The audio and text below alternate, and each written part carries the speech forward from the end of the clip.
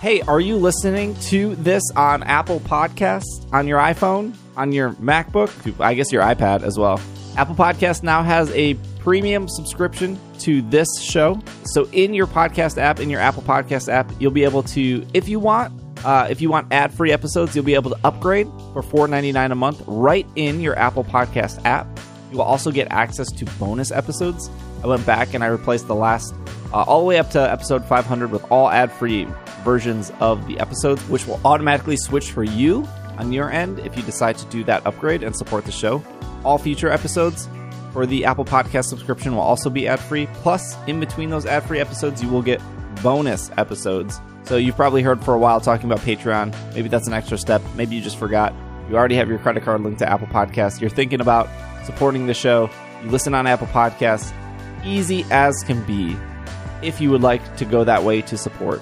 On top of that, if you're on the fence, maybe you've never supported a podcast before, Apple Podcasts is offering a 2-week free trial. So in that 2-week free trial, you can listen to the ad-free versions of the episodes. You can go back, you can binge the bonus episodes. You can get off for 2 weeks. See if you like it. Let me know. It's a brand new thing. Apple Podcasts launched this like a year ago, but it was like really terrible on the back end, and they fixed it for me and other podcasters to make it easy for you all. Again, if you're listening on Apple Podcasts, new subscription that way. If you're already supporting on Patreon, it's kind of the same thing, except one is through... you're getting the same stuff. It's just Patreon's an extra step. This is more directed for people who live in the Apple ecosystem. A great way to support the show for anyone listening on Apple Podcasts.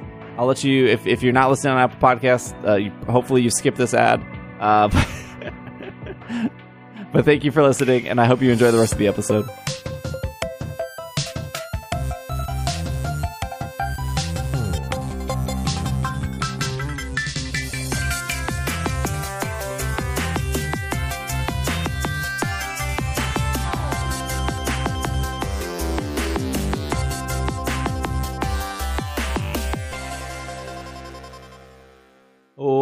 What's up, everyone? Welcome to the 512th episode of the Pokemon Podcast. It's super effective. I'm your host, Steve. With me is Will.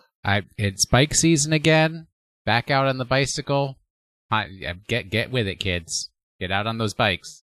The bike.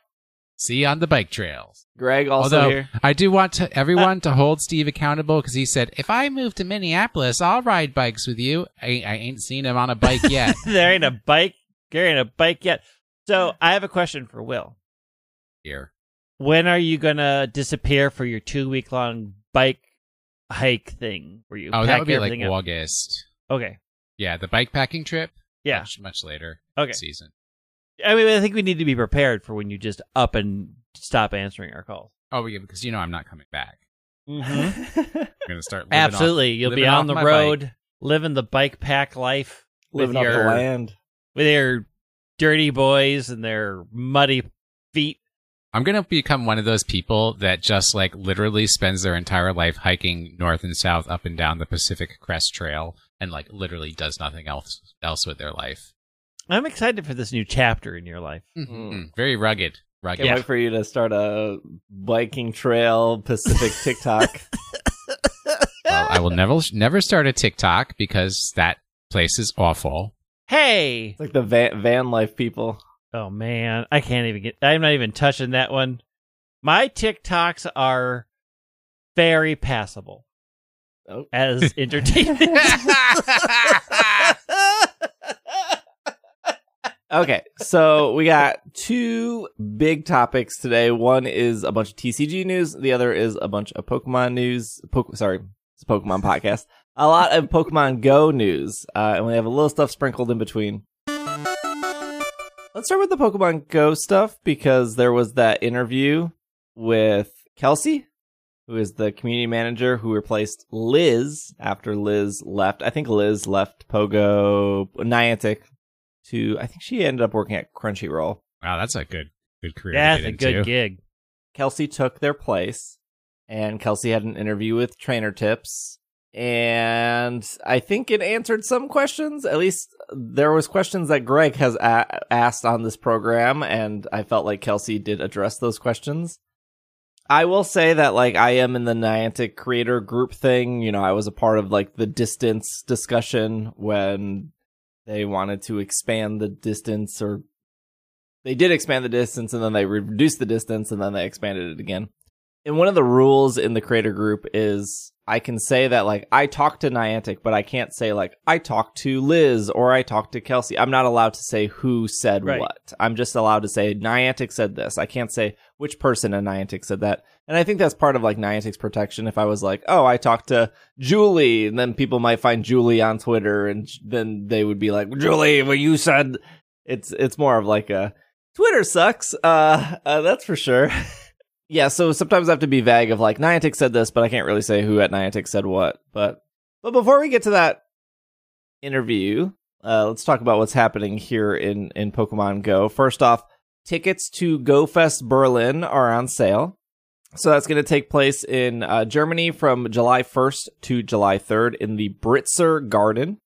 There will be a general admission ticket of €24.99. I don't know what that is in freedom dollars, but you can also get early access for €32.13. That's not cents, is it? Deci euros. Euro. Tickets are limited, first come, first serve. So that's a little concerning for Seattle, because if they do first come, first serve for that, I don't know. You know, to be honest, we've survived these things before. According to my calculator, €24.99 is $26.34 US dollar. Okay. Trainers who purchase tickets to the Go Fest Berlin will get the following highlights. You get the Explore Britzer Garden and complete exclusive event research to encounter Skyform Shaman. You enjoy event-themed field research tasks. Shiny Panseer and Shiny Fungus will make their Pokemon Go debut. If you're lucky, you may encounter... it says you may encounter one. Because they already said shiny at the beginning. Got it. Would I then assume that Shiny Pansage and Shiny Amoonguss will also make their debuts? Yeah. A special version of the Pokemon Go Fest 2022 t-shirt will be exclusively at this and other in-person Go Fest. Meet your favorite creators at autograph sessions. Yeah, I'm sure that's what's bringing people in. So you're going to have your own booth. If Niantic was like, you can, I'd be like, I'm okay. I'm okay with not saying hi to people. Okay. I am on the official Britzer Garden page. Uh-huh. This place is amazing. Oh, it's Germany. Of course it's amazing. Why? Germany is the future.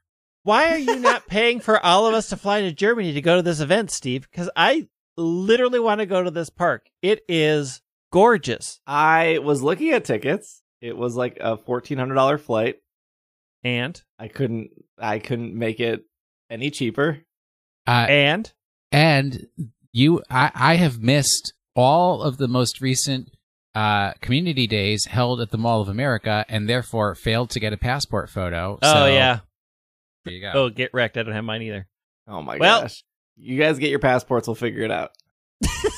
I mean, we're not going to get passports in time for this. Not until, like, November at the earliest, because now it's warm enough to have community day outdoors. We're never going to the Mall of America ever again. Oh, I see. I thought you meant the Passport Bureau was behind. Is that what they're called? The Passport Bureau? The Passport Bureau, yes. Do you even listen to this program? 5 weeks ago, Greg and I said we need to get passports, and then we made the joke because the Cowboy Wear photography studio, the old time studio, does passport photos, and Greg said, I want to get my passport photo done as a cowboy. I do. Do you even listen to this program? Are you a fan of It's Super Effective like I am?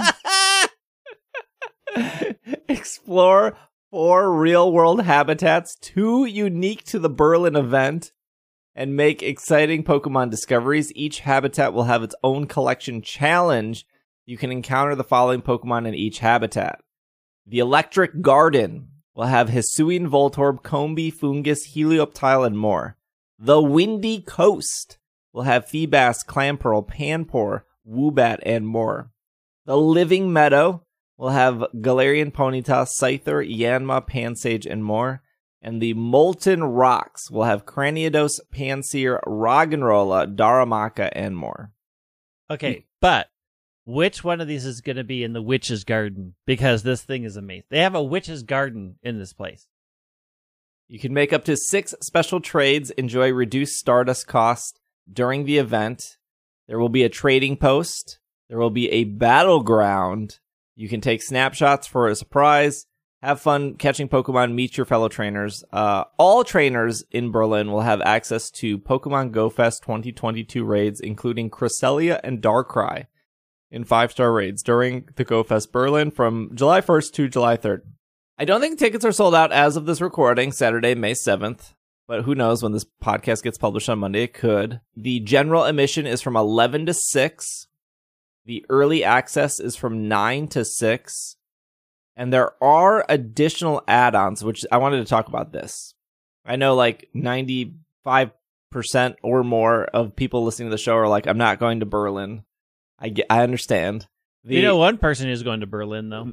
But the Berlin thing kind of lays out what the Seattle thing is probably going to be. That's why we don't know what Seattle is. True. But this is probably laying out the Seattle thing as well. As addition to our live events, we're offering trainers the chance to enhance their event experience with special additional add-ons. These add-ons can be purchased when you purchase your live ticket, cannot be added later. Add-on bonuses will be, I'm going to assume this is the same for Seattle, so when people buy their Seattle ticket and they're like, I didn't know I could add these on, you have to add them on when you purchase the ticket. Add-on bonuses will be active from Friday, July 3rd to Friday, July 1st to Sunday, July 3rd. They will be only active within the Pokemon Go Fest location indicated on your ticket. You can have the Raid Lover add-on for €10, which is about the same $10. This grants 12 in-person raid passes each day. So that's 30 raid passes. Holy cow. Wait.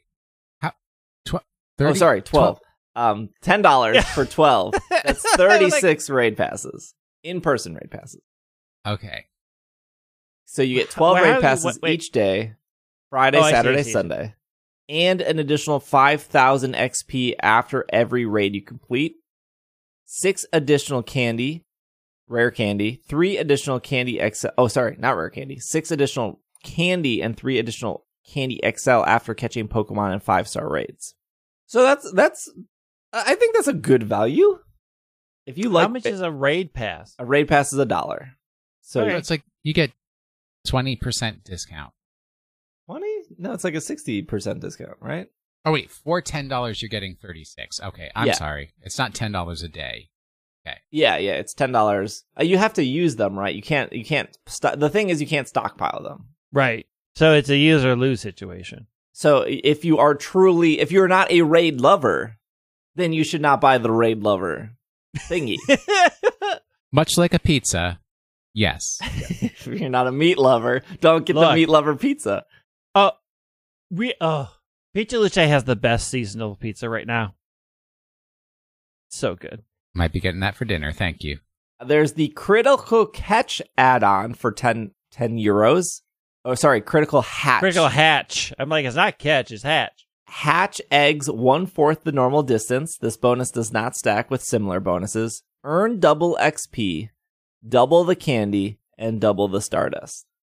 This one seems worse because all the eggs are garbage. This one seems bad because you'd have to buy more incubators. If they were like, hey, it's 1/4 the distance and we're giving you 10 incubators. Well, how many incubators do they give you as part of your ticket to Go Fest? Because they might be throwing in incubators there. I don't think any. They would have said. I mean, if Go Fest was only giving you 2K eggs and you had not a full collection of 7K eggs and you're walking all weekend, you could burn through 2K eggs like left and right, especially with like the free. But this still doesn't seem that great. At what is the name of the park? Briggle Baggle? The Blitzer. Blitz. So when you go, the thing is, at that park, when you go to Der Spiegel Zone, time goes slower, but so you can hatch more eggs. It's just a feature of that particular area of the park. Mm-hmm. This one seems bad, though. I mean, the raid one doesn't seem great No, the raid one seems awesome. Because the raids aren't great. Darkrai and Cresselia? Yeah, they've been there before. Like, I don't need either. If you don't, sure, if you were a person that was like, I only do raids, I get the shiny, and then I'm done, understandable. But like, if I would personally like doing raids, like if I'm playing Pogo all day, and all day is probably 10 hours, that's like one raid an hour, and I'm playing all weekend, and I'm going to do the raids anyways. And even though I have 3 shiny Darkrai and 2 shiny Cresselia, the amount of XP, the extra candy, the like rare candy, I want that stuff. And I can always use more Darkrai. Cresselia, I don't need any more, but I can always use more Darkrai. But that also, like, we don't know if there's Rockruffs. We don't know if there's Alolan Raichus. Like, there are other raids I would do. Not specifically Darkrai and Cresselia. But yeah, if you're like, I already have shiny Darkrai, I already have shiny Cresselia, I don't care about XP, I don't care about candy. Don't spend the $10. But I think we did for GoFest. Was it GoFest? Yeah, it was GoFest last year because we did day 1 in the art park and we did day 2 at Mall of America. And I think I ended up doing 40 to 50 raids at Mall of America. And I had all those Pokemon. There was nothing I needed. That was like when Hoopa was bringing in the Entei and the Lugias and the... Yeah. But I had a great time that day. I did too, but I did not waste my money on raids on things I already had. I did my ones and I'm like, thanks. Pow! No more money from me. Going back a couple things here, I'm going to assume that, well, we know that regular Hedgehog Shaman is for GoFest next month.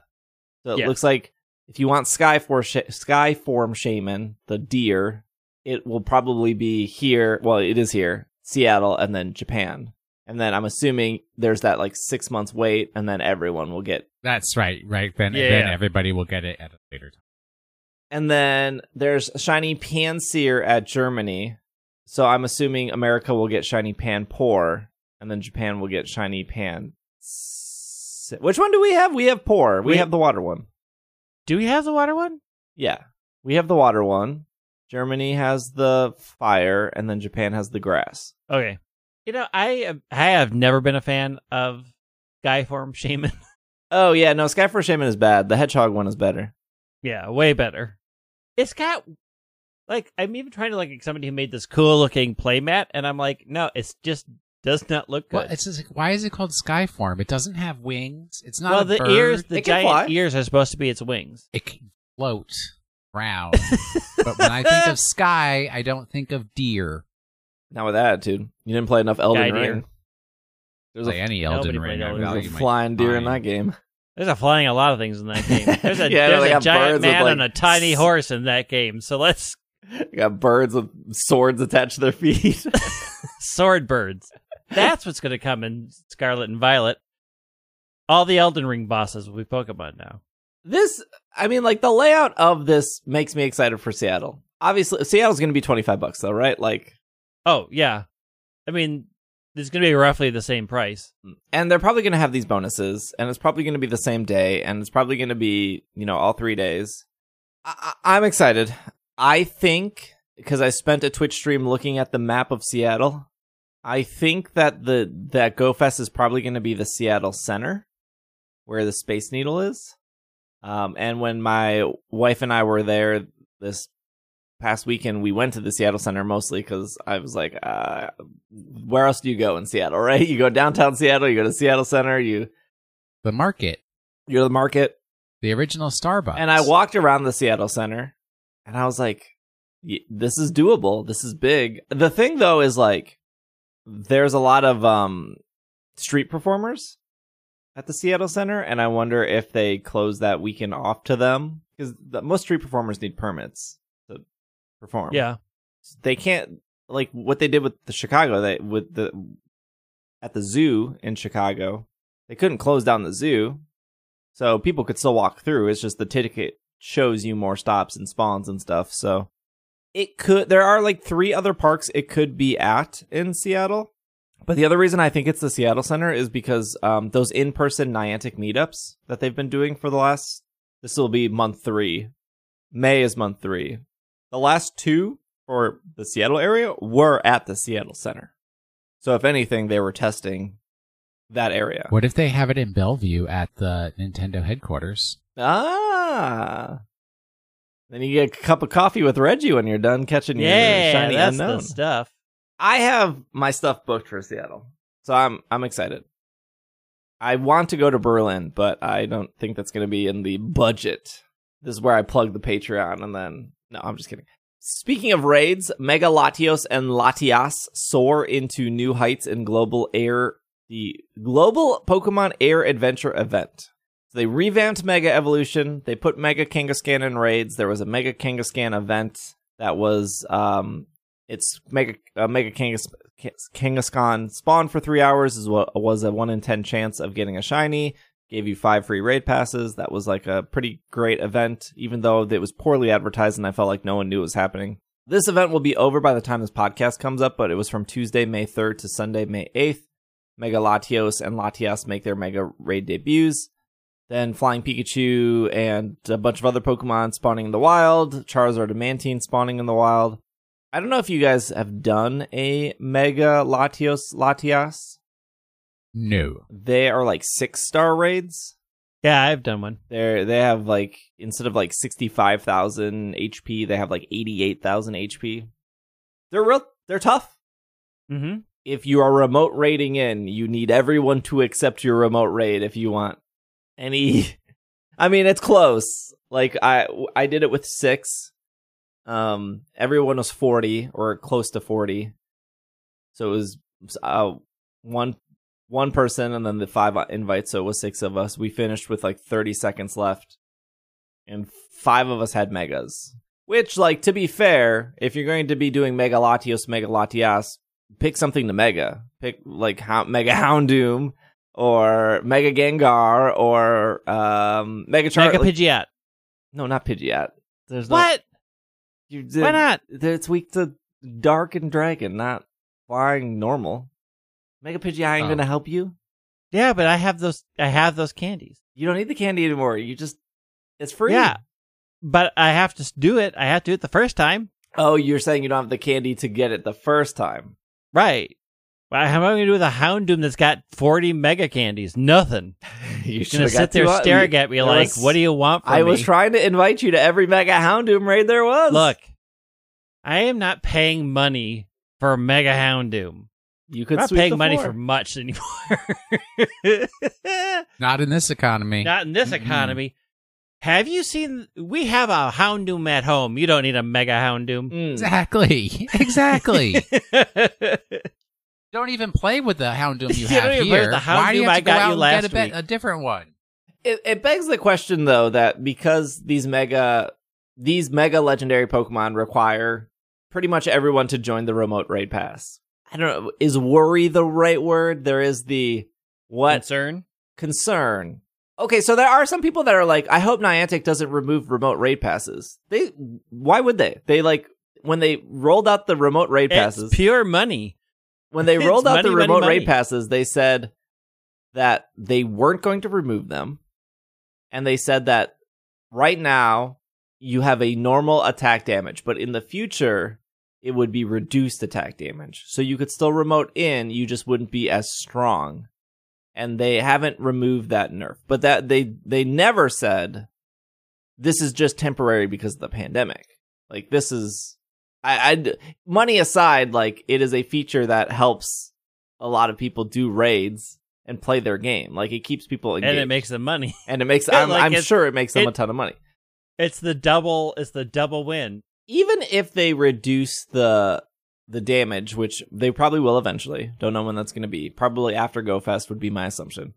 Nah, they're just going to slide it in and say, hey, new feature for all you. Like, it's going to be harder to do raids, which is more exciting for the community. Tougher raids means more fun. Okay, so this is a thing I talked to Niantic about. I always get worried about what I'm allowed to say and not say, but they said, like, the toughness of the raid isn't the challenge. It's getting people together. Which, to be fair, when I played Final Fantasy XIV, that was also the challenge, is getting people together. Yeah, but that's the toughness of the raid that requires you to have other people to successfully succeed in the raid. They quickly instituted the auto connect for raids. Like, that's not a thing. Okay. You just sign up and pop in. Like, but you're assuming people know how to do their roles. Everybody knows how to do their roles. Like, the only thing you have to worry about is a bad healer. Okay, and that can prevent the whole raid from happening. It doesn't, because they get frustrated and leave, and then you get a different healer that you just say, hey, find me somebody else. Okay, but the core of that problem is getting people together. Like, that is still the problem. That is still the problem. Like, in Destiny, in their raids, they didn't have matchmaking because, well, I think they have matchmaking now, but they didn't have matchmaking for, like, the first 4 years of that game. And their reason was, like, you actually need, like, people with headsets. You need to talk to people. And if we just do matchmaking and you don't get people with headsets, you're not going to be able to complete these raids. And True. There were I look back before I was like a full-time creator and I had just a 9-to-5 job, and I would spend like 6 hours on a single raid. And it was because like one person would cause that raid to fail over and over. And it wasn't maybe the same person every time. But Destiny really required... it was. I won't name names, but I know who it was. But I played raids in Destiny with hundreds of people. And just like Pokemon Go, there was no built-in raid find a friend. I had to go to Reddit. I had to go to like custom build websites.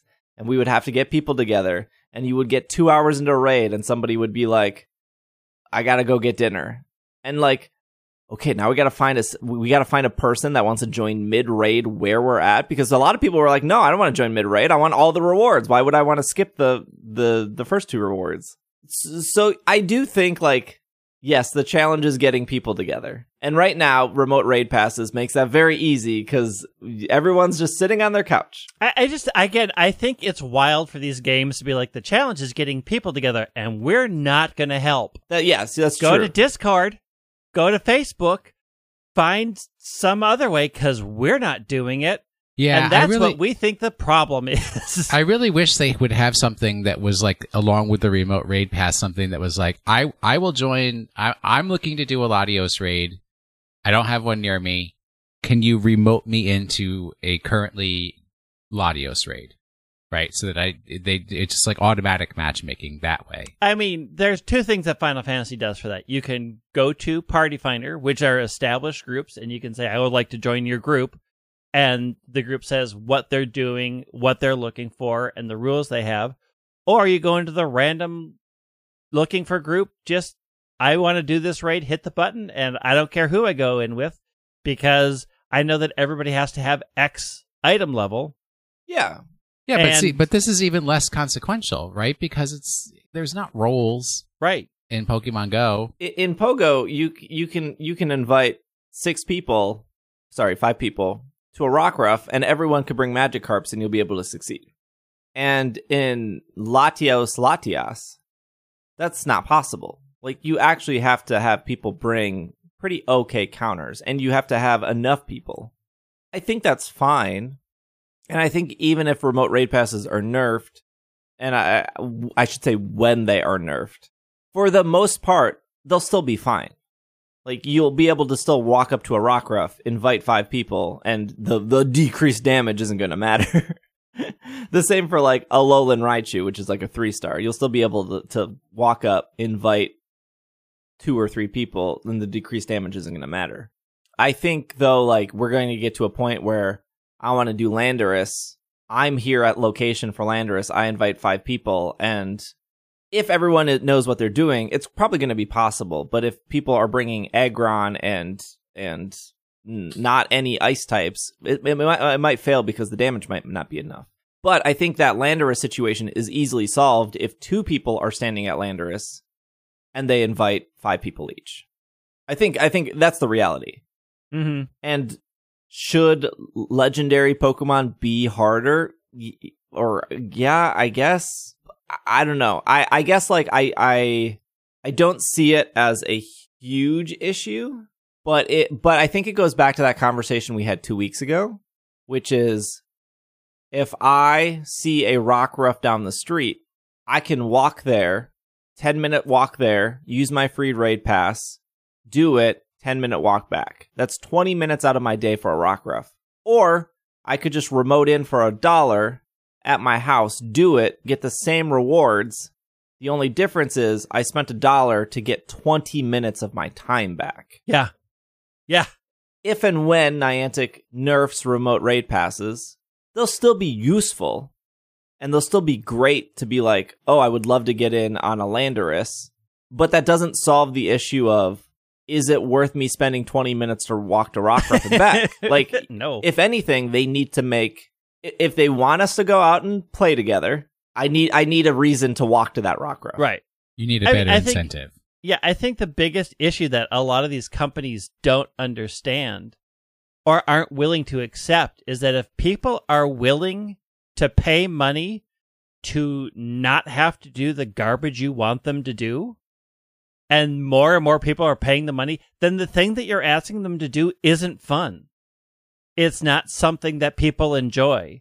If I can get a good experience and I don't have to drive half an hour to Mall of America to get to a raid, I can just remote in there because I can see it, or if somebody else is there, I'm going to do that. It's like the act of doing these things isn't fun, so of course people are going to take a shortcut when it's not fun. I mean, there's the reason why people bump me to 60 in Final Fantasy XIV. Like, I don't want to play the first 60 levels. Jump me.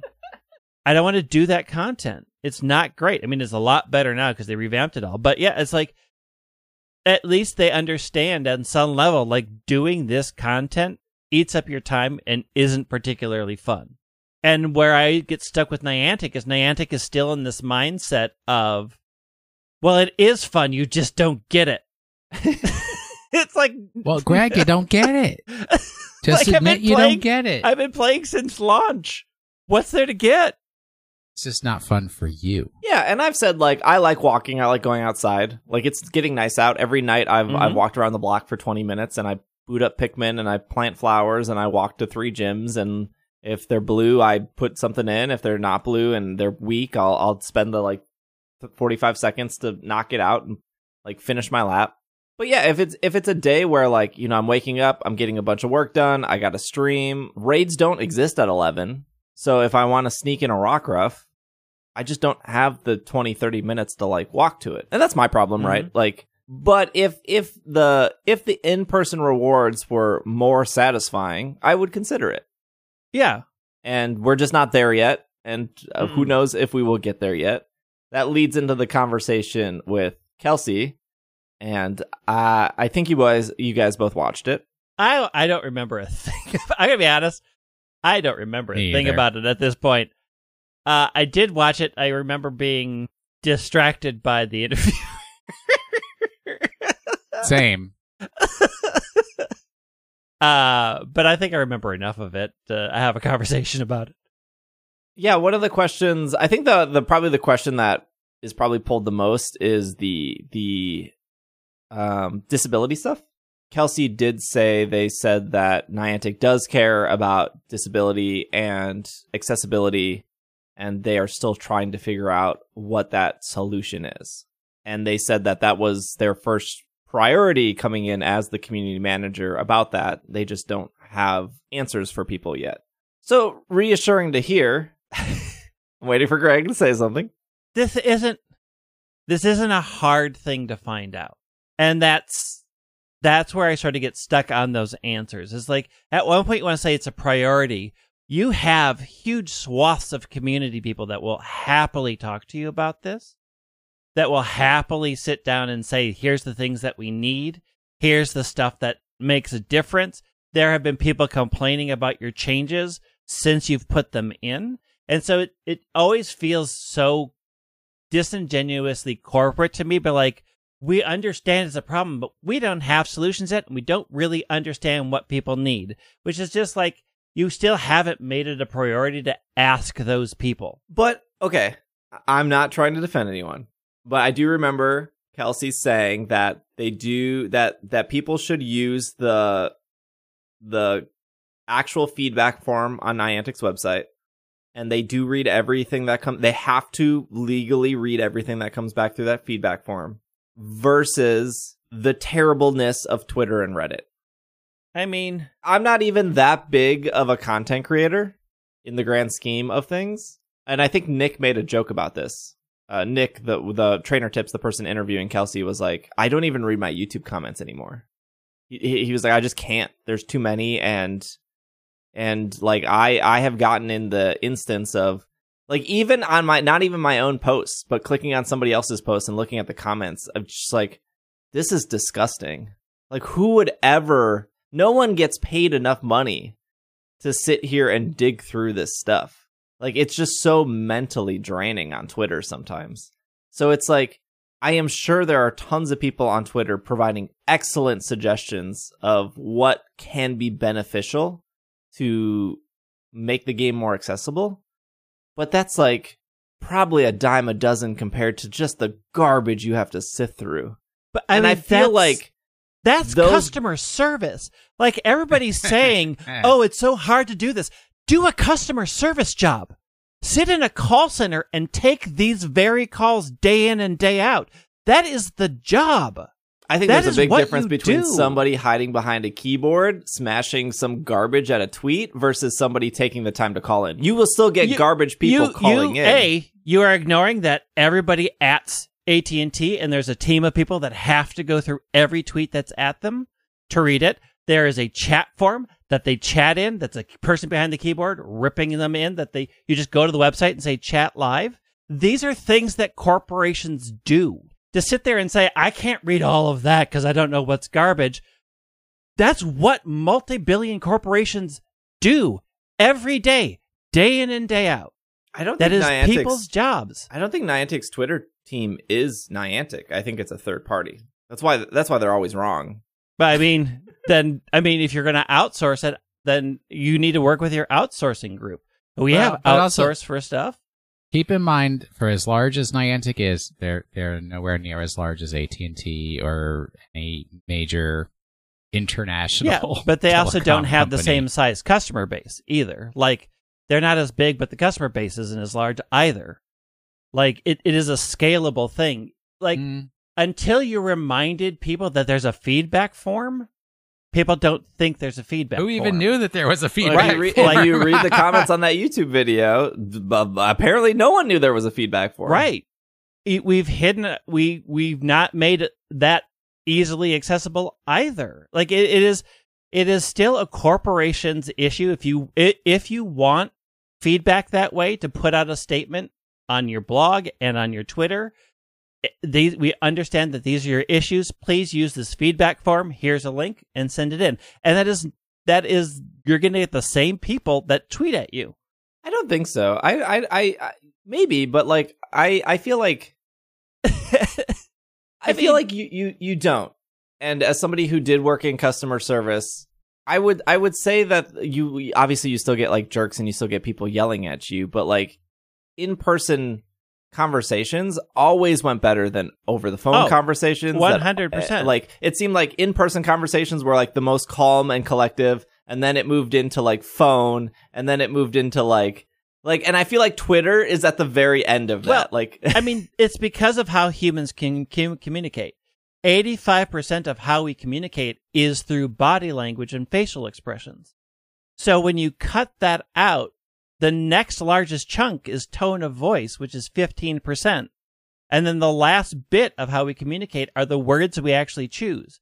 So written form across all mediums is always going to be the worst, because that's not how we as humans communicate.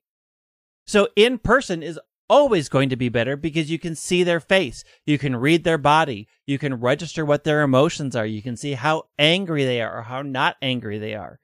Body language is how we communicate. So yeah, taking that out is always bad. Like, the fact that most of our social media is all written is bad. The reason why TikTok is very successful, because it makes videos, is because people can see people and look at their face and read their faces and know what they mean. Like, it is a fundamental problem of communication, but I don't think that dissolves the responsibility of a corporation that has a product that has to answer all those channels. No, I mean, they said they said they were reading every tweet. I when they said that, though, I thought of like, is it when you know the whole like, if you're mad at your politician, don't call them, write them a letter because they have to Like, look at, and I was like, is this what the feedback form is? Like, calling is Twitter, but like, if you actually want Niantic to listen, you got to go to their form and fill it out. I mean, the rationale behind that, just to finish the logic behind why you would write your politician a physical letter, it's because, and this is something you bring up all the time, you took the time to sit down and write a letter. You must actually care. Yes. Versus sitting on the toilet while you poop and writing a tweet. Yes. Right? And I'm assuming the people who... I've seen some real bad letters, people. Like, let's be real. The only barrier of a letter is you have to put it in an envelope and then put a stamp on it. That takes effort. It takes way more effort than just log into your Twitter, that's for sure. I kind of wish Nick pushed harder on some things. But also, I would assume that even if they were more difficult questions, Kelsey was in a situation where they could only say so much. Right. I mean, so even corporations, PR people are tied to certain things and cannot go past them. I don't know. We can spend another hour on accessibility for Pogo. I guess the takeaway is they acknowledged it finally, which is a step. It is a step, that's for sure. Because prior, I mean, like 3 weeks ago, we said on the show, like, they don't even bring it up. Yeah. I mean, it is nice that they answered the question. It's not great that it was really corporate. And it is the amount of places that say, oh, it's a priority, we're looking at it, and then never do anything because they just said that to make people think that they're doing the work that then they never do. Like, it's great that they acknowledged it, but until they actually do something, that doesn't mean anything. Yeah. Well, I don't think anything's going to be done until all of GoFest is over. There's no way they're changing anything in their game during the 3 months that make them the most money. Like, we are going to get, like, they revamped Megas, whatever they teased the other week that's supposed to come out relatively soon, and then GoFest. And I'm assuming during that time, they're like, everyone's going to be making sure that GoFest isn't broken. So they're not going to be working on anything else. So if there is anything accessibility coming, it probably won't even be till next year at this rate. Probably not. But I mean, that's sort of the problem is corporations can always come up with a reason why it's a back burner. Right. And like, then things become GoFest back burners forever. But then we're heading into the holidays. Yeah. And we have a bunch of holiday issues that we have to deal with. No, God, it's the New Year. And we have a whole bunch of things planned for New Year. And we have to plan out that summer stuff. So once all that's done, and then it's a never-ending cycle of always putting it off. That's just the issue. It's why it's great to hear you address it, but you actually have to do something. Because the words mean nothing. Hey, they fixed Mega Evolution. Fixed. I mean, how many years have we had Megas? 2? I think 2, right? Yeah, 2 seems. I mean, right. they revamped the whole thing. I Mega like for all of the 20 minutes of complaining about Niantic, the new Mega Evolution system is really great. Is better. It's way better. Like it is. Like I Mega every day. Like it was. It feels. Again, it's solving the issue. Something else that wasn't the issue that people were wanting. It's like how they're trying to cure disease and they came up with a pill to get rid of restless leg syndrome. Like, great, we didn't need it. Like, there's a few people that needed it, but that wasn't what we were looking for. Those jokesters over at Niantic, they'll figure it out. They just need a couple more $1 million from the summer to move on. All right, speaking of moving on, let's take a break. When we come back, we got a bunch of TCG stuff to talk about, and then we'll wrap up the show. So we'll be right back.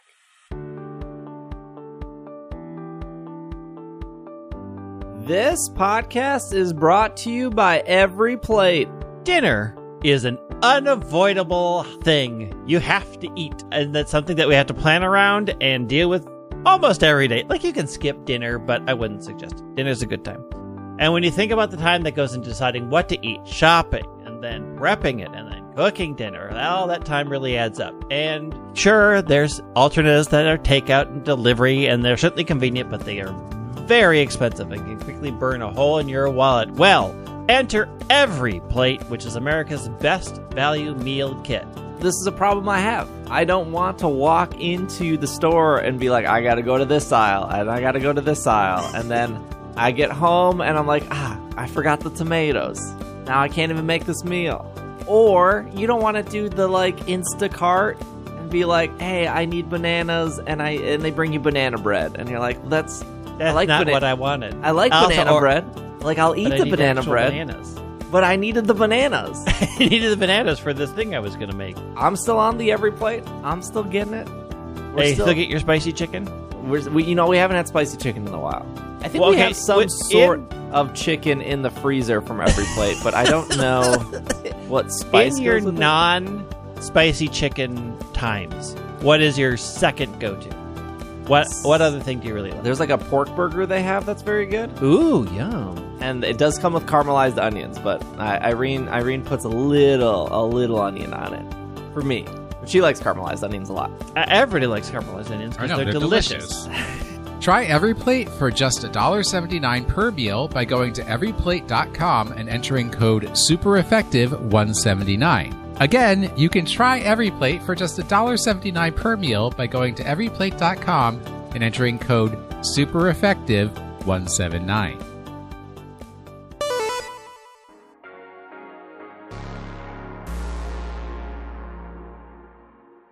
This podcast is brought to you by Squarespace. Squarespace is the all-in-one platform for building your brand and growing your business online. Or podcast. Your handcrafted business. You get your handcrafted Squarespace where you can have a beautiful website, engage with your audience, sell anything. Your products, content you create, even your time. I mean, just imagine that I was going to start potentially an online yarn store where I curated only the finest of hand-dyed international yarns. I could do that on Squarespace. Wow, do that. That sounds great. Are you dyeing the yarn yourself?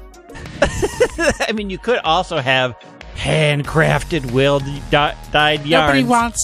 Nobody wants the yarn that I dye. I will say, having a website, like I use Squarespace for my game site. Having an easy website when I was at PAX to be like, where can we find your stuff? I could just say it's right here. Super easy. It's a great looking website. It links to everything that I needed to. I use like half the features because I'm lazy, but there's like a million things I could be doing with that are all pretty amazing. You could make a Squarespace website about teaching people how to use all the Squarespace website features. I could. I won't, but it is a possibility. Our website is on Squarespace. You can listen to the podcast on Squarespace. You can upload audio directly to Squarespace. You can have a contact form. That's how you could email the show. That's on Squarespace. At one point, we sold stickers. We could still sell stickers if I had stickers in stock, but that was on the website. These are all the features you can get on Squarespace. Head over to squarespace.com/PKMNCAST for a free trial. And when you're ready to launch your podcast, your stickers, your contact forms, use order code PKMNCAST to save 10% off your first purchase of a website or domain. That's squarespace.com/PKMNCAST. And we are back. We got some TCG stuff, a lot of TCG stuff actually. First being Astral Radiance. That's going to come out May 27th. It's going to feature 180 cards, and we have here off Pokemon.com. This expansion includes new powerful Pokemon V-Star and Pokemon V and Pokemon V Max to add to your team. Like the previous expansion, Brilliant Stars, this set will have 30 Trainer Gallery subset cards featuring special artwork, and then they show off Hisuian Decidueye V-Star. They show off some gorgeous Ice Rider Calyrex V and Ice Rider Calyrex V Max. Are those reprints? Reprints? No, these are new. They got Starmie V. The Reggies are coming back. They're all bad though. It doesn't matter. And then we see a card for Hisuian Overquill. So we're getting into the. What was this in Japan? I don't remember what this set was in Japan, but it just came out last month, so we're not too far behind. Man, talk about a Pokemon I don't care about. Calyrex, right up there at the top. Aw. Oh, no, thank you.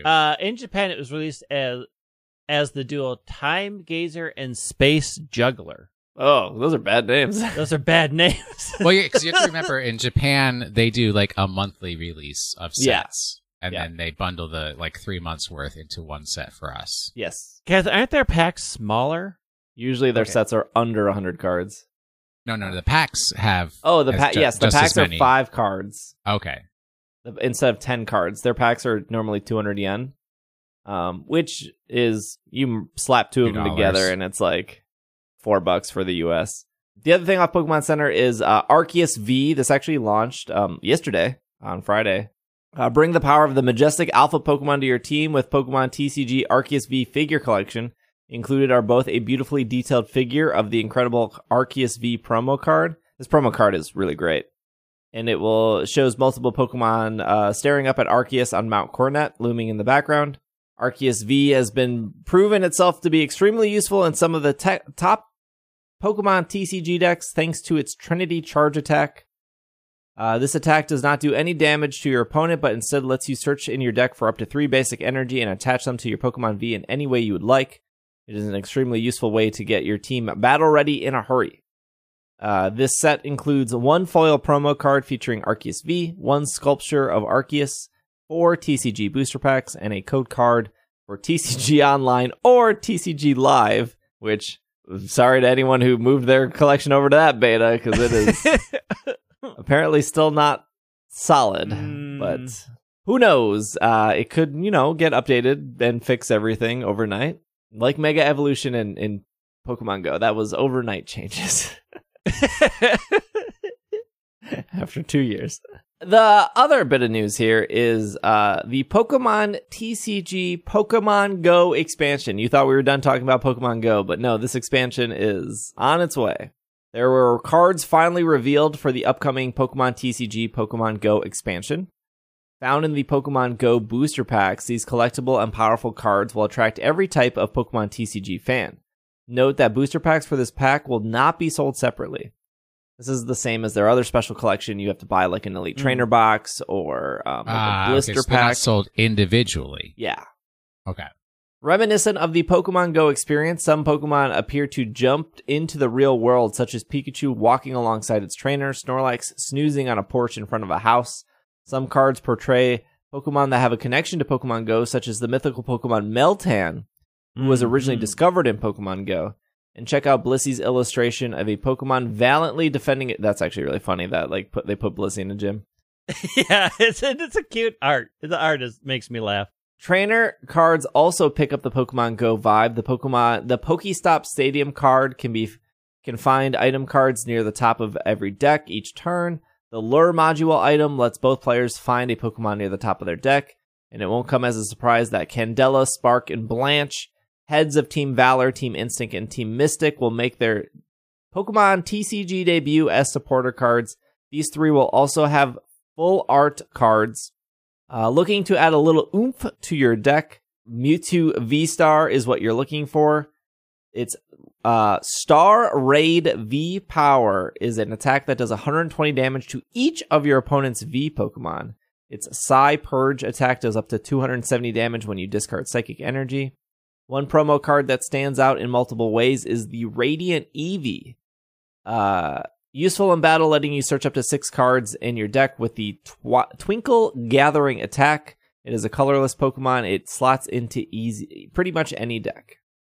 And they said that there will be an Elite Trainer box, a V Battle deck, one featuring Mewtwo, one featuring Meltan, a Pokemon Go Special Collection, a Pokemon Go Collection featuring Alolan Executor, a Pokemon Go Premium Collection featuring Radiant Eevee, Pokemon Go Tin, Pokemon Go Mini Tin, and Pokemon Go Pokeball Tin. First products will arrive July 1st. Other products will be launching soon. At least on Pokemon Center, you should be able to get the Elite Trainer box and the Radiant Eevee collection. I think we're both on Pokemon Center. Those are the only 2 things being sold as far as I know. So in the special collection, are those pins? Yeah, they showed off those before. There's like 3 boxes. One's a Team Valor, one's a Team Instinct, one's a Team Mystic, and then you get the corresponding pin. I kind of want to buy it just for the pin because the pin looks pretty cool. This is how they got you. This is how they got you. I got a number of submissions. Thank you, people who submitted your decks to solve my Rosalia problem. I will be judging them at a later time and seeing what I can afford. But I could potentially get into this pin box. Or, you know what? Dave can buy them and just give me the pin. No, which I is collect a much the pins. better option. I collect the pins. Then buy 2. Then and buy give 2. Greg. Oh, I see. I see. My birthday is coming up. The real question is, how much art was contributed by noted Instagram live-action Pokemon photographer Pokemon Snaps for these cards? Probably 0. I'm out. I'm out. It's the one thing I asked for, and they couldn't even come through with that. The Elite Trainer box has been on Pokemon Center for over a week now. It's still not sold out. I have a suspicion, like it is still decently hard to find Pokemon cards. Is it on pre-order? Yes, you can pre-order off PokemonCenter.com. I walked into a Target 2 days ago, completely sold out. A week ago, I walked into a Target, fully stocked. Like it's very hit and miss. Yeah, it's very hit and miss. If you arrive on restock day, good odds. Otherwise, sold out. At least in my area. And I've heard from other people that like it's still a wasteland out there. But they have reprinted Darkness Ablaze, and they have reprinted Vivid Voltage. I did walk into a store, and they had a full shelf of Darkness Ablaze, and I was like, "Whoa!" Like I haven't seen Darkness Ablaze before. Like literally the week of the pandemic starting was like the last time I saw Darkness Ablaze. It's okay. So 2 things. Number 1 is I think they're gonna print this Pokemon Go set to the moon. I don't. Oh yeah. I think like they don't care. For the most part, I don't think they care about like resale value of cards. Like, who cares if a Charizard's $800? No. They're never going to see that money. I mean, no company's ever going to care about the secondary market, right? Like they'll want to do things to secretly kill the secondary market, but they don't care how much their cards go. Let me just tell you something: that there are some TCG player folks out there who are adamant that companies are like very invested in the secondary market because they believe like that $400 Charizard is driving more people to buy cards. Oh, it's like a very tinfoil hat theory. Which is tinfoily. Like, if I don't have any interest in buying Pokemon cards to start out with, seeing a $400 Charizard does not move the needle. It does not make me want that more. For the majority of people out there who are not trading card game players, you're not going to draw them into this market. It's like it's a very small amount of people who would be motivated by that. Here's a fun story. In 2016, we got Pokemon Sun and we got Pokemon Moon, right? And we also had the Year of Mythical. We also had like all the anime coming to Twitch. You can watch the anime on Twitch. We had a bunch of other things happening in 2016. Okay. We also had a game release in 2016 called Pokemon Go, which obviously got a lot of people back into Pokemon. It was a huge success for Pokemon in general. And to take advantage of that, there was a TCG set called XY Evolutions. The XY Evolutions had like 6 different Charizards in it, like 4 Blastoise, 4 Venusaurs, 300 Pikachus. It had a bunch of different cards.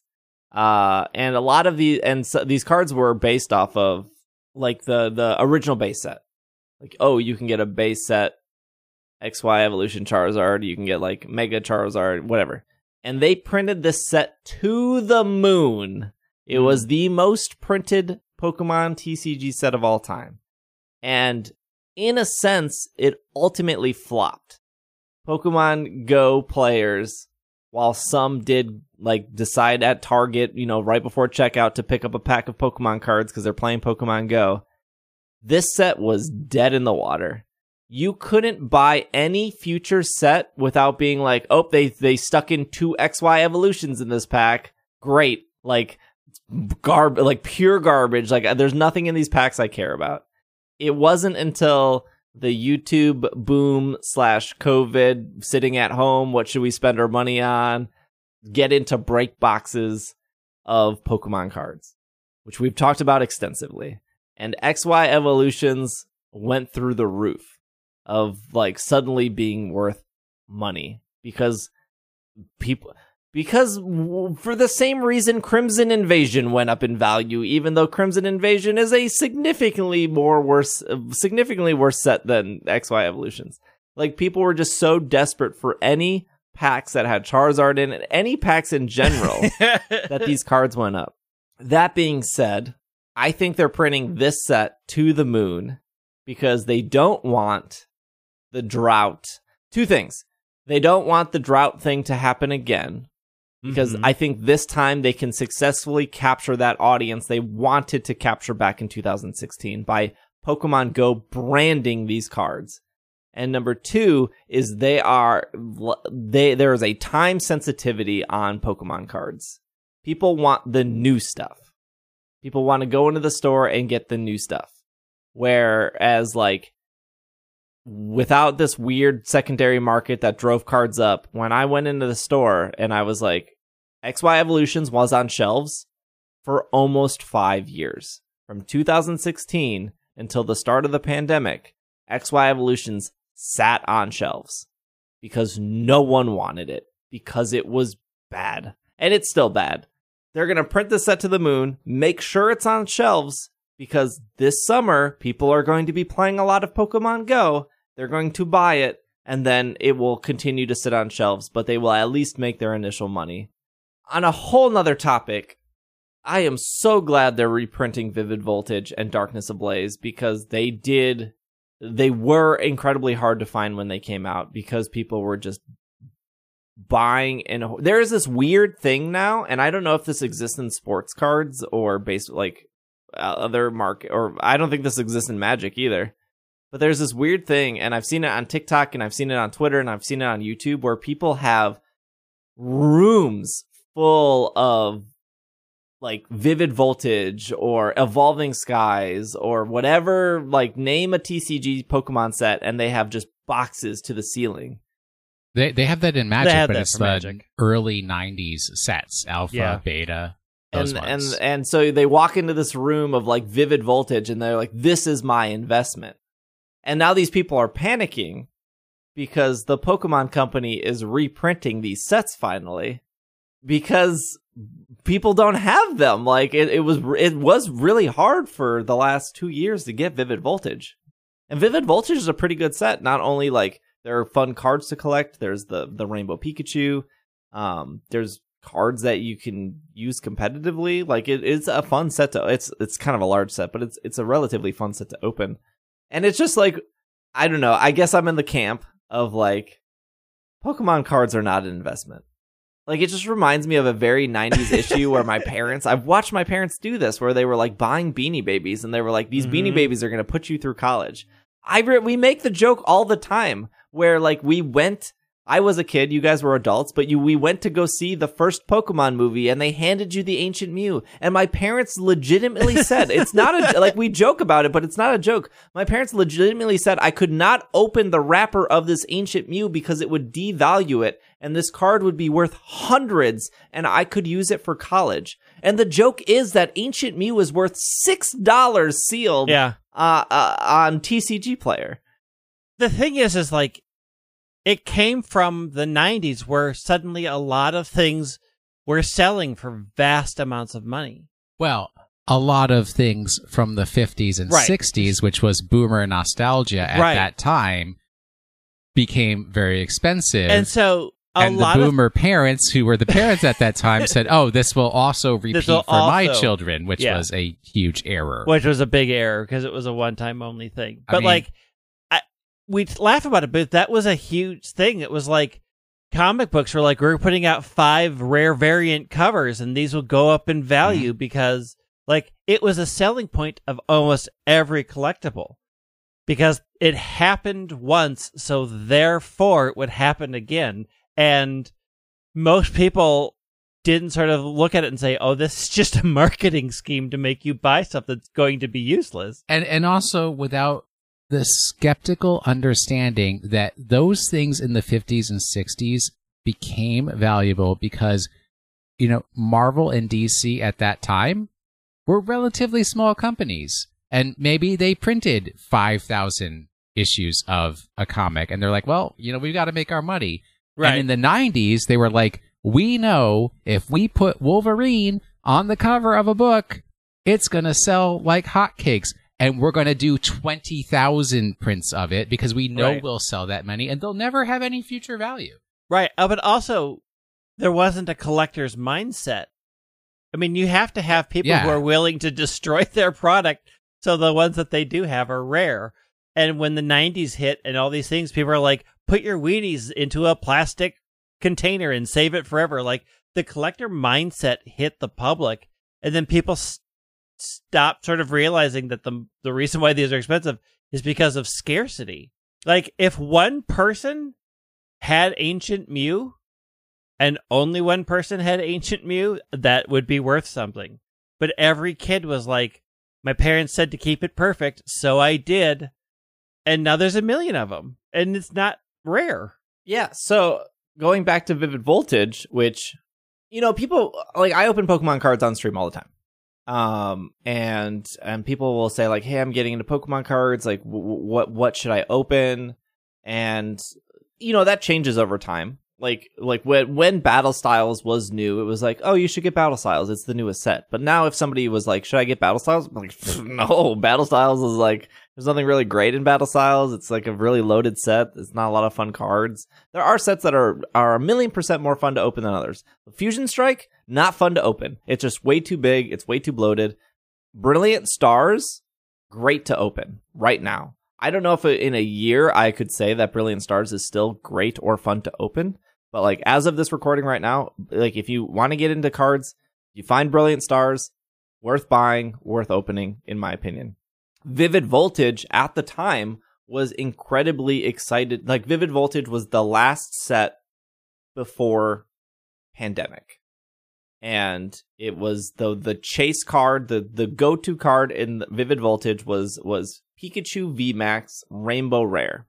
Just this real big chonky Pikachu, LGBT'd out. Very, very great. Love him. Very cute and a gorgeous card. And because Vivid Voltage was so hard to find, and because people were hoarding Vivid Voltage, like no joke, the price of Pikachu VMAX was $400 if you wanted to go on eBay or TCG Player. As of June of 2021, so about a year ago, Pikachu VMAX was $336. As of at the start of this year, January of 2022, Pikachu VMAX dropped to $155. And as of 2 weeks ago, Vivid Voltage is now on shelves again, being reprinted. There is zero way, it's impossible for Pikachu VMAX to ever get to $400 again. It probably won't even get back to $150. It will, because more will be out there. And all of these collectors, or investors, I should say, that are sitting on Vivid Voltage, like maybe in 20 years, your Vivid Voltage will be worth as much as original base set was worth 20 years ago. Maybe. But that's a huge gamble to like spend $100 on. Well, they have multiple, but if you bought one booster box of Vivid Voltage for $150 and you sat on it for 20 years, I don't know, you're probably better off putting that $150 into like a CD or something, like something that has guaranteed returns. Certificate of a deposit. You mean not a musical album? right, yeah. Like, well, I mean, put it into CDs too. Those will come back. Like the only reason like Pikachu VMAX was $400 a year ago is because there's just not that many out there. Right. Because they're sitting in boxes in somebody's abandoned office.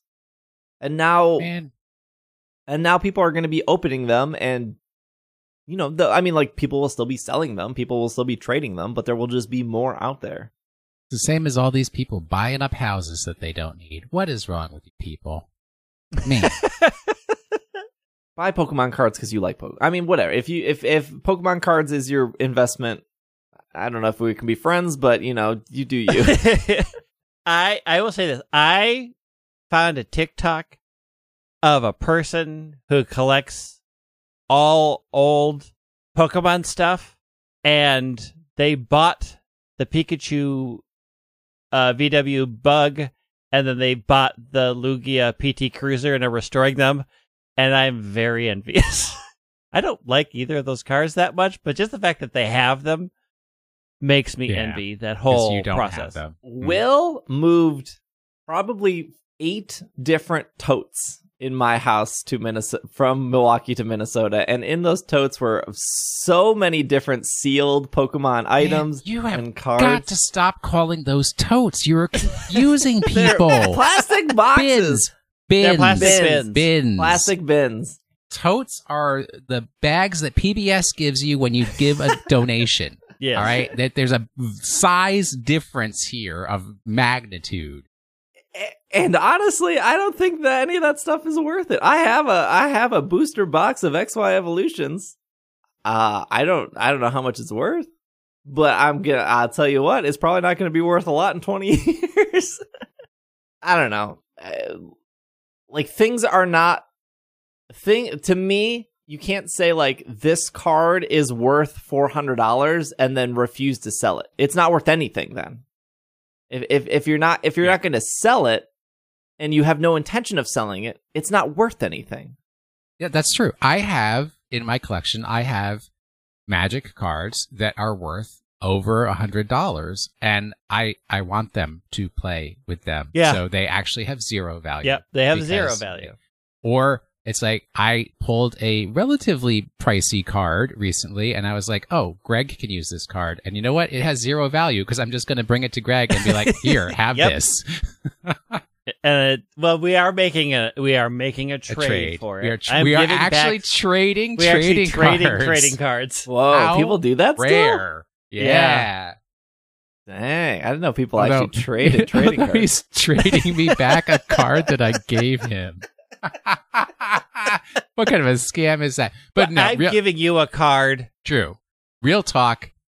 And this is the real where value comes into it, because here's something that has value to nobody, but does have value to me. If anybody has a complete playset of every My Little Pony trading card game card that ever came out, point me in that direction, because I love that game so much, and I just want to be able to play it with the cards that exist, and I need full set. Thank you. I knew I should have gotten in on that, and I didn't. It died. I know. Carlos in our Slack posted that there is a Pokemon cookbook, delicious recipe inspired by Pikachu and Friends hardcover, which is available for pre-order. They have an Amazon. I'm not going to give you, just go to Amazon and search for it. I'm sure you can also get it at Barnes & Noble. I'm sure you can get it anywhere else. If you don't want to give Jeff Bezos money, probably don't get it off Amazon. But it's called Pokemon My Cookbook, delicious recipes inspired by Pikachu and Friends, and I think it comes out this summer. I don't have a date here. Final cover to be revealed. Don't leave that part out. It's just going to be the butter dish. That cover is bad. The cover is bad, but it's not the final cover. Also, the recipes are very basic, so... Yeah, don't expect a lot. It's not going to be a lot. I think it's really meant for, families to make things together. I do want to talk about this. This is an anime spoiler, so if you are not caught up on Pokemon Journeys... maybe look at the timestamps and skip this. It's technically the Pokemon Japanese Twitter tweeted it, so it's not really a spoiler, but also America is 50 episodes behind Japan. Very far behind. But it is from an official Pokemon source. They revealed, here's your spoiler, they revealed the final 8 trainers who are competing in the Pokemon World Coronation Series, because the anime is about Ash. Spoiler, Ash is one of those 8 people. We're going to go through the 8 people here. Yeah, because one of them I don't recognize. Oh, okay. I can answer these questions. Okay, so we have... I'll go from oldest generation to new. Okay, so we got Ash being featured with his Pikachu. We have Lance. He's gonna lose. Look at this lineup. He's gonna lose. We have Lance being featured with his shiny Gyarados that he got from the Lake of Rage. I believe the next person in line would be Steven with his shiny Metagross. I don't remember Steven having shiny Metagross. In the games, he does not, correct? No, he doesn't, but I'm pretty sure he has it in the anime. In the anime. He's always had it in the anime. Yeah, though. He's always had it in the anime. Yeah. And then we have Cynthia with her Garchomp. Then Not we have shiny. Iris with her Haxorus. Ash did beat Iris initially. And then we have Diantha with her Gardevoir, obviously Mega Gardevoir. Steven, I believe, Mega Metagross, by the way. And then we have Alan, I think it's Alan, with his Mega Charizard. And then we have Leon with his Dynamax Charizard. You're probably like, who is Alan? Yeah, I don't remember that guy. So Alan is the person who beat Ash in the XY series with... He beat Ash Greninja, and that's why people were so upset, because they thought Ash should have won that series. I never saw the end of that series. That's why. Yeah, it was like the closest that Ash had ever come to winning, and then they still took it from him. People were also upset because they thought that Ash had the best team he's ever had. They were upset that Charizard was fire type and Greninja was water type. Look, Ash can never win. He did win, though. I know, but that was the old thing. Ash could never win, because then the series would be done. I don't remember what else was on Alan's team here. So he has the Mega Charizard. He has the X. He has Metagross. He has Tyranitar. He has Weavile. He has Bisharp. He has and he has Unfezant. That is his team as of XY. I'm curious if I'm always curious with any type of television show. I don't know why I said television so funny. Of how TV show? How long they plan out stuff. Like when they made the decision that Ash was going to lose to Alan, were they thinking like he's going to lose to Alan, but we know Alan is coming back and we want that rematch? Oh, there's no way to tell. Yeah, I mean, it's hard to say. So most things don't plan out more than a year because it's a lot of wasted time, but they probably write out rough sketches. Like when they were probably writing the ending where Alan wins, they were probably had like a note, use this character, rematch would be good. And that might be the end of what they wrote. And then when they came up with the idea of the World Champion or the World Coronet series, they're like, oh, let's bring it back here. We have this character. We can bring it back. But usually storyboarding out more than a couple of years is a lot of wasted effort, especially if new games are coming out and popularity things change. The show might get canceled. Yeah. Like, why would you waste your time on episodes that are never going to get made? Yeah. So at most they do probably, I would say, at best, they would storyboard out 3 years, but it's probably 2 years max. Yeah, I mean, like I think Journeys is really great. Journeys has been a lot of fun. I think Ash's team is really great in Journeys. I think the battles in Journeys is really great. The dynamic between Go and Ash, of like Go focusing on catching and Ash focusing on battles is like really, really nice. I can't remember that girl's name. She's great too. Chloe. That girl. What's that girl's name? What's that girl's name? Chloe's Chloe. okay. Her episodes for me are very hit and miss. But I know people really like Chloe a lot. Okay, so there's 8 trainers here.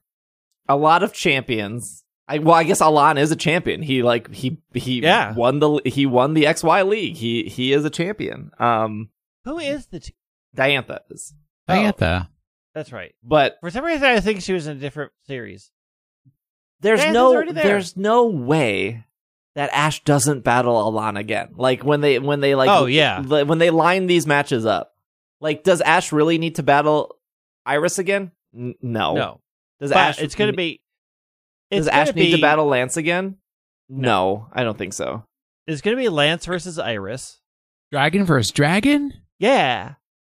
And it's going to be Cynthia versus Steven.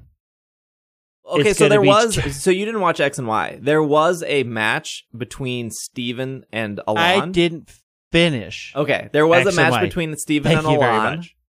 And that match got interrupted because of Lysander. So that match never finished. And there was another match between Diantha and Steven, I think. And I don't think that match finished either. I don't remember. But so again, there's no way that Ash and Elan don't fight each other. And then, So what's the situation? Does Ash finally beat Elan and people feel vindicated? Or does Elan beat Ash again and it's just that? Do you know, the writers are listening right now, and having heard you say that, they're saying, we are going to make sure that Ash and Elan do not Here's the question. meet. Is Leon going to be going up through the ranks, or is it that they're all fighting to fight Leon, and Leon doesn't do anything until the end? No, Leon's, it's a bracket. Leon's part of the 8. So then it's going to be Charizard versus Charizard at some point, right? But when I don't... Do they normally? I guess. Well, yeah. They've showed Steven versus Elan. Like, I don't know if they end that series with Elan versus Leon. No, they're gonna end it with Ash versus because when Ash loses Black and White, when he loses the Beyblade, they were like, a tournament's over. So, somebody won, but we're not going to show you the matches. We're not going to show you. Right. No, I mean it's going to end up as Ash versus Leon. Like we know that's going to end up. So the question is. Do they do a rematch? And since they are probably going to do a rematch, most likely Ash will win, so they can do the final thing of Ash versus Leon, and then Leon wins. Absolutely, Leon wins. I don't think they give Ash 2 victories in a row. No, they gave him his Sun and Moon victory is really well earned. And the people that are like, well, he had a Torracat, like. Stop. Like, Clefairy has, won world championships. Like, Pachirisu has won world championships. Zigzagoon in the TCG has won championships. Like, these are anime rules, and plot armor and plot weapons exist. Because I have a feeling the opening bracket would be Lance versus Iris, Diantha versus Cynthia. I see Diantha versus Iris, and then Diantha brings out a fairy, which Iris is not prepared for. And Ash versus Steven and Elan versus I feel Leon. like Cynthia versus Iris is probably what they do. Why are you so dragon versus dragon, dude? Why is that entertaining to you? Is it not Steven versus Diantha? Is that not a match they do? I mean, that would be a good fairy versus dragon. Yeah, sure. Fairy versus Fairy versus Steel. Fairy versus Steel. Oh, okay. Hey, I mean, there's a lot of good. It's a bracket of Diantha 8, right? Lance. It's a bracket of 8. So right. 4. So Ash has to battle 2 people before champion. So like the 2 people Ash battles, like I don't know who. Like Elan is one. I don't know who the other one is, but it's obviously Leon's on one side of the bracket. Ash is on the other side. That's on the other. Who on this thing is the person people want to see Ash battle the most? Probably not Iris, and probably not Lance. It would either have to be Diantha, Cynthia, or Steven. Probably Cynthia. Cynthia is a big draw. Yeah. This, to me, like looking at this 8 is very, very wrestling infused. Of like seeing these brackets and being like, I finally get to see, because they do this in wrestling where they tease like 2 wrestlers not actually wrestling for a year, and then they'll like give you that moment. Also in wrestling, a very common thing is like this wrestler always loses to this wrestler, but always beats this wrestler. So there's like this weird triangle of like A beats B, B beats C, C beats A, but like they can never beat each other. And I'm like, to me, it's like, does Ash never beat Elan? Is Elan just the one person that, like, Elan can lose to other people, but Elan can't lose to Ash? Maybe. I feel... I mean, Elan is the only one of these characters to come out of a Pokemon series that was not Ash-centered. So, that's a lot of power. Elan is the most interesting person in the bracket, by far. He's the only person that is not from a game who has won a championship and who has beat Ash and who has made multiple people in the world upset that he beat Ash. Like, most people dislike Ash. Most people are like, Ash is a lousy trainer. Ash never has won a championship. Ash, and they were like, Ash should have won this championship, which made Alon this instant heel character for beating Ash with the type advantage, with the type disadvantage. It's like really interesting. It almost feels like if we needed to end the Pokemon series, we're ending it here. Obviously, that's not going to happen because that's not going to happen. This is never going to happen. We'll never be free. But overall, it's very exciting. Question of the week. Question of the week. Oh, the question of the week. Is that Dua Lipa? I don't actually know a Dua Lipa song, so... Dang. Whatever's trending on TikTok at this point. That is also not Dua Lipa. Not trending on TikTok? I don't know. I just found out that some lyrics of a Kanye song that's popular on TikTok were completely different than what I thought they were when I looked up what the actual lyrics were.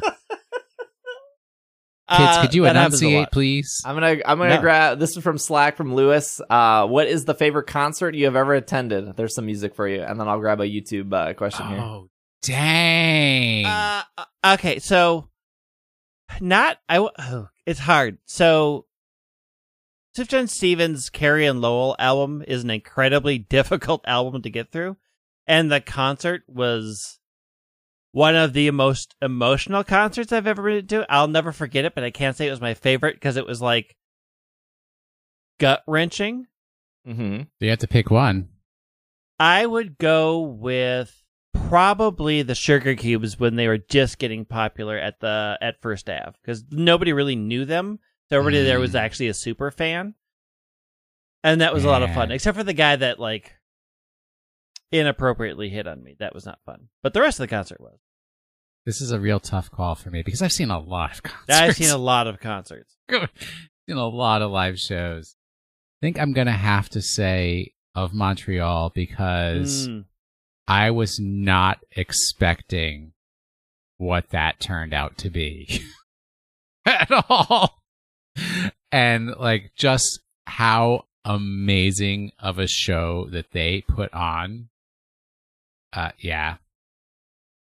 I'd have to say, like, if I could see another of Montreal show in a hot second, I'd be there. Steve has never been to an actual concert. No, I've been to a lot of bad concerts at the Rave in Milwaukee. What a terrible venue. I mean, because you guys have the had the Summerfest. We have Summerfest. Yeah, there are a lot of musicians there, right? Yeah. I have only seen a handful of concerts at Summerfest because it is an awful venue. It is. They have this thing where like all the stages have benches in front. So what happens is when the band comes out, everyone stands on the benches, and then it instantly gives them a 2 feet advantage. So if you're not on a bench but you're in the back, you can't see anything because everyone's 2 feet taller. Yeah, and I don't get why they just don't remove the benches. I mean, I've seen a lot of, like, the State Fair has a lot, it draws really big names. So, like, I could say the person that I've seen in concert the most is Cyndi Lauper. I think I've seen Cyndi Lauper in concert 5 times now. They're always fun, but I can't say it was, like, my favorite one. I mean, she does a good show. I've probably seen the Walkman, and I traveled around the country to see them in different places. Them are the French Kicks, but the French Kicks were opening for the Walkman. So, like, I was just talking about my top concerts. So Cyndi Lauper, then I would say Tori Amos, I've seen the most, and Lake Street Dive, I've seen the most. We have to go see Jukebox the Ghost together. Yes, I've seen them once. They do a great show. I need to see them again. I saw them with the French Horn Rebellion.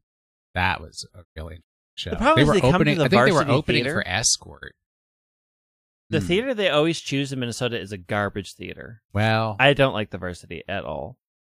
I guess my answer is I saw a My Chemical Romance show that was pretty good. That's pretty good. That's the best you're gonna get. You know why it was good though? Is because it was in an actual theater. Oh yeah. So like there wasn't like everyone had seats.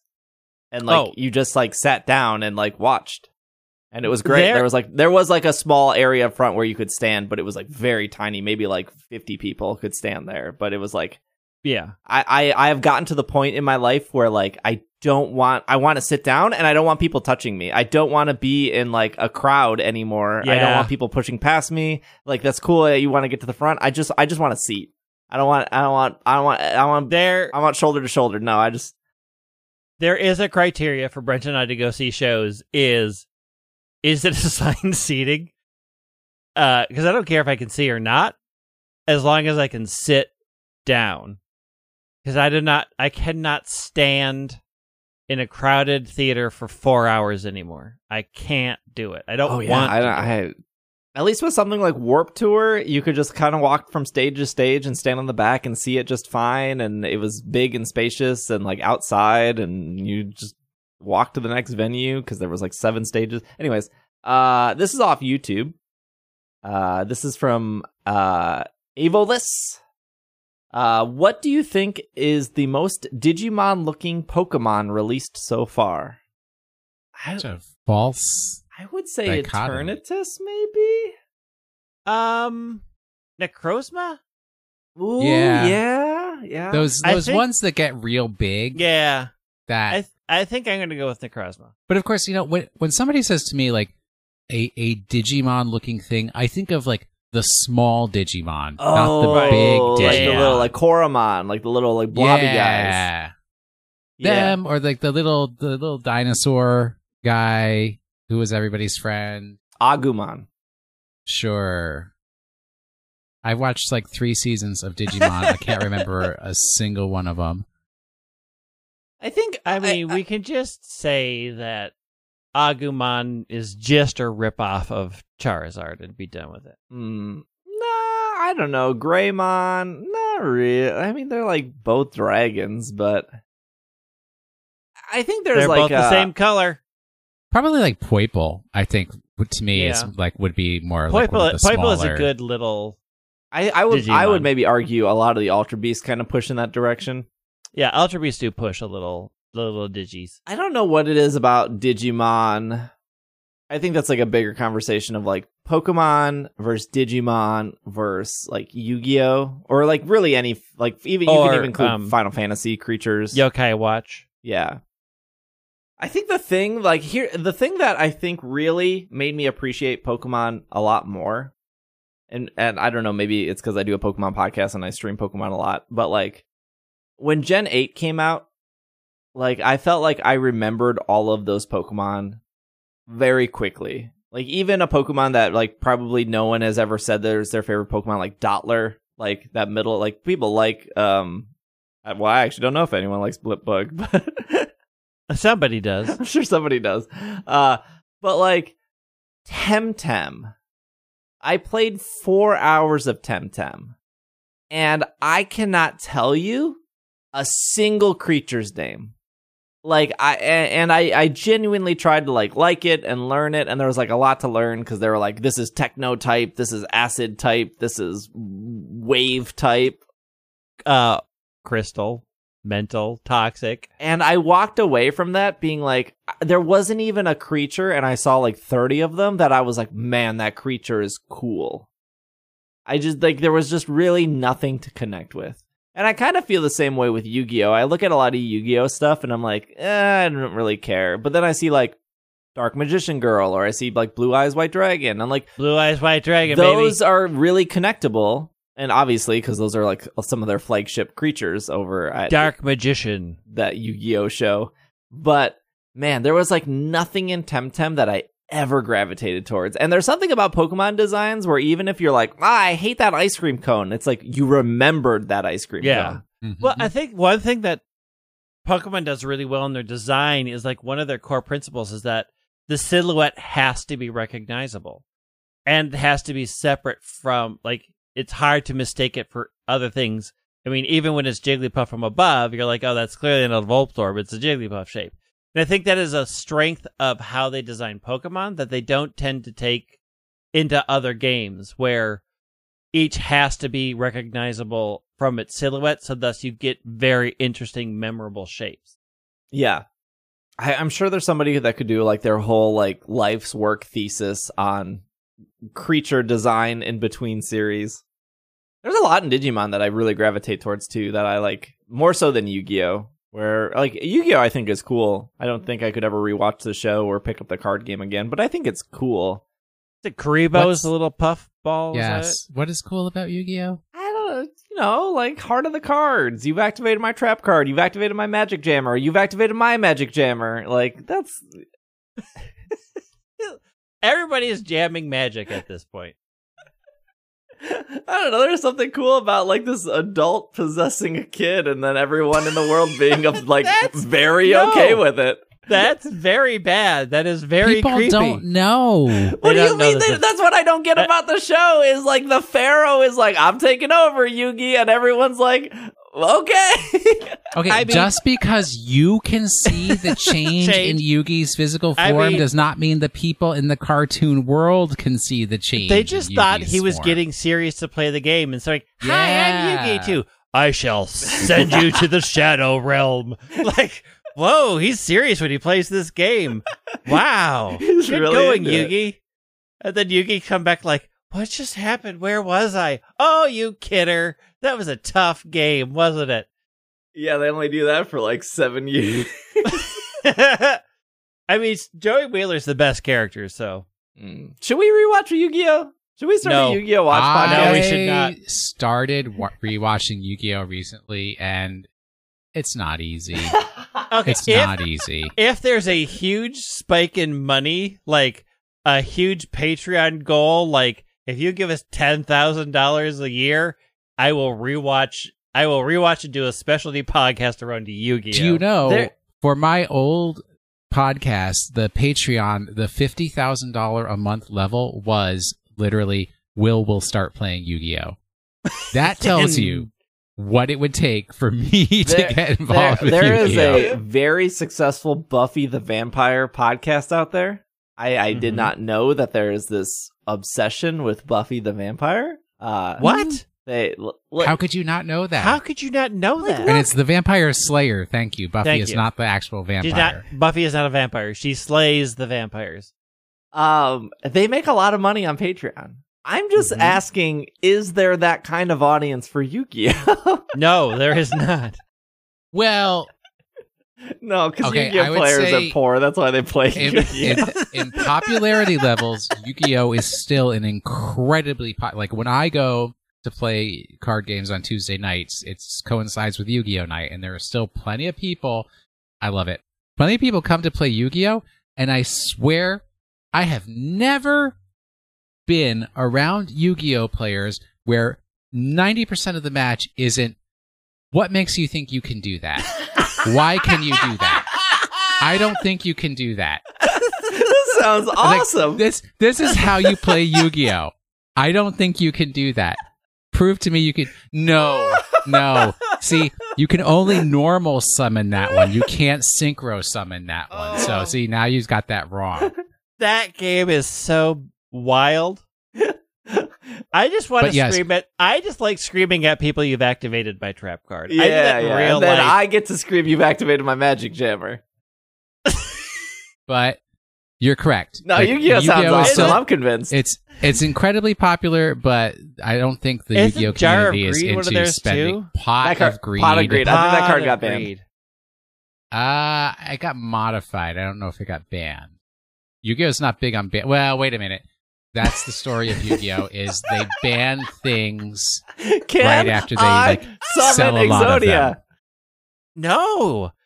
I just want to run a Dark Magician guy deck. No, I want to run Red Eyes Black Dragon. Oh, that's the bad one. It's the edgier version of Blue Eyes White Dragon. You got to do the Wizard of Oz one. I don't think. Oh yeah, think you could. What is the Wizard of Oz Should one? Be the tagline of Yu-Gi-Oh. I know there is a Wizard of Oz archetype in Yu-Gi-Oh. I don't remember. You ever see some Yu-Gi-Oh cards? You like it's like 99% text, and then there's a very tiny picture at the top. You're like, give me like 30 minutes to like read this and comprehend what card fight Vanguard. All right, we need to end this show. Will, what is Pokemon of the Week? Wizard of Oz thing. Last week's Pokemon, I lost what I wrote down about it. I just remember it has a similarity to a particular yokai from Yokai Watch and Bad Smells and something or other.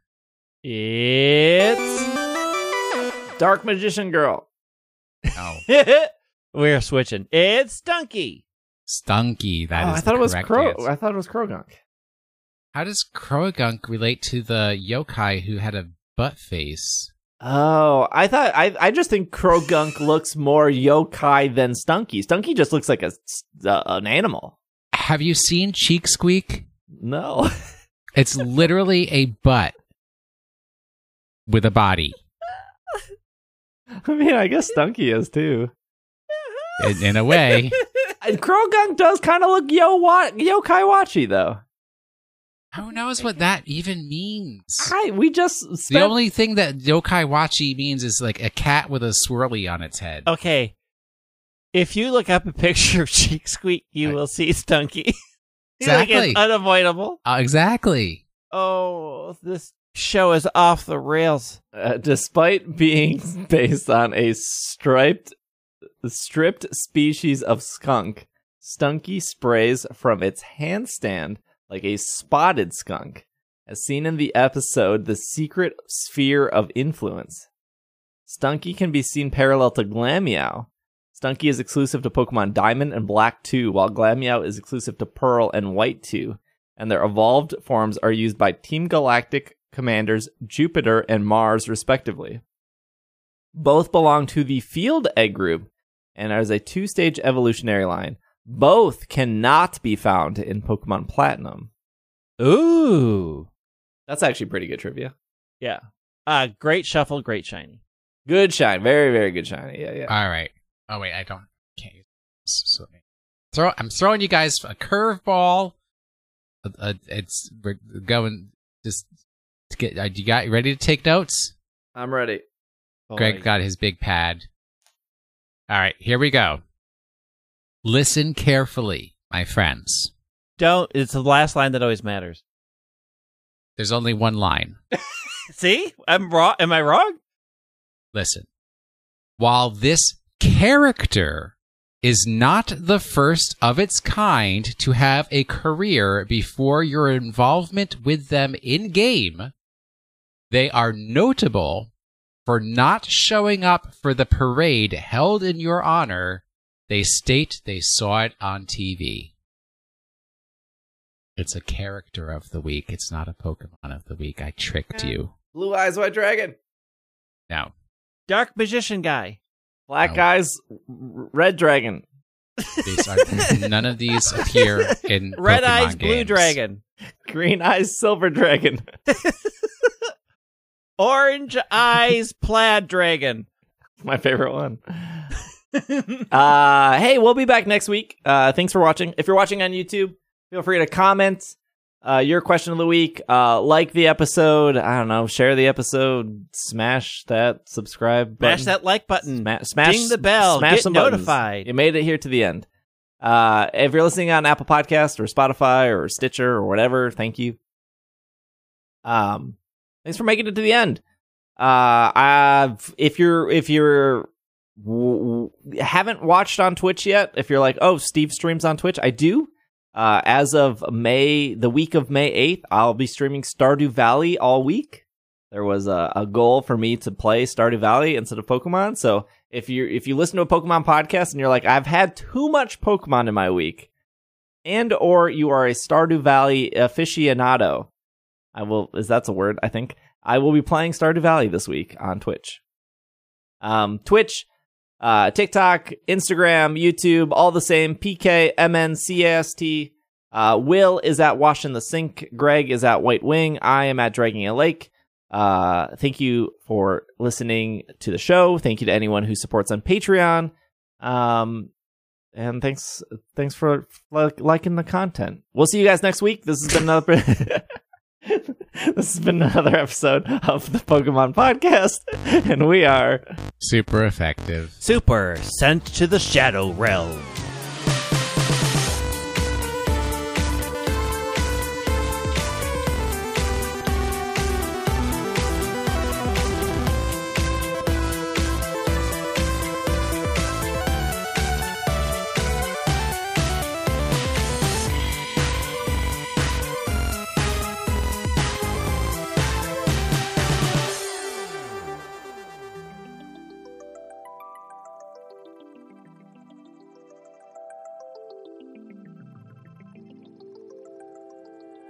This show is supported by Patreon. A shout out to all our producers who support our show at a high level, starting with Steven, Sean, Matthew, Bovine, Kay, Jessica, Jacob, Brian, Evan, Ryan, Nate, Catherine, Casey, Josh, Smash, Gray, Dylan, Carlos, and Alvaro. And a huge shout out to our executive producers of Steph, Spencer, Courtney, and Brady.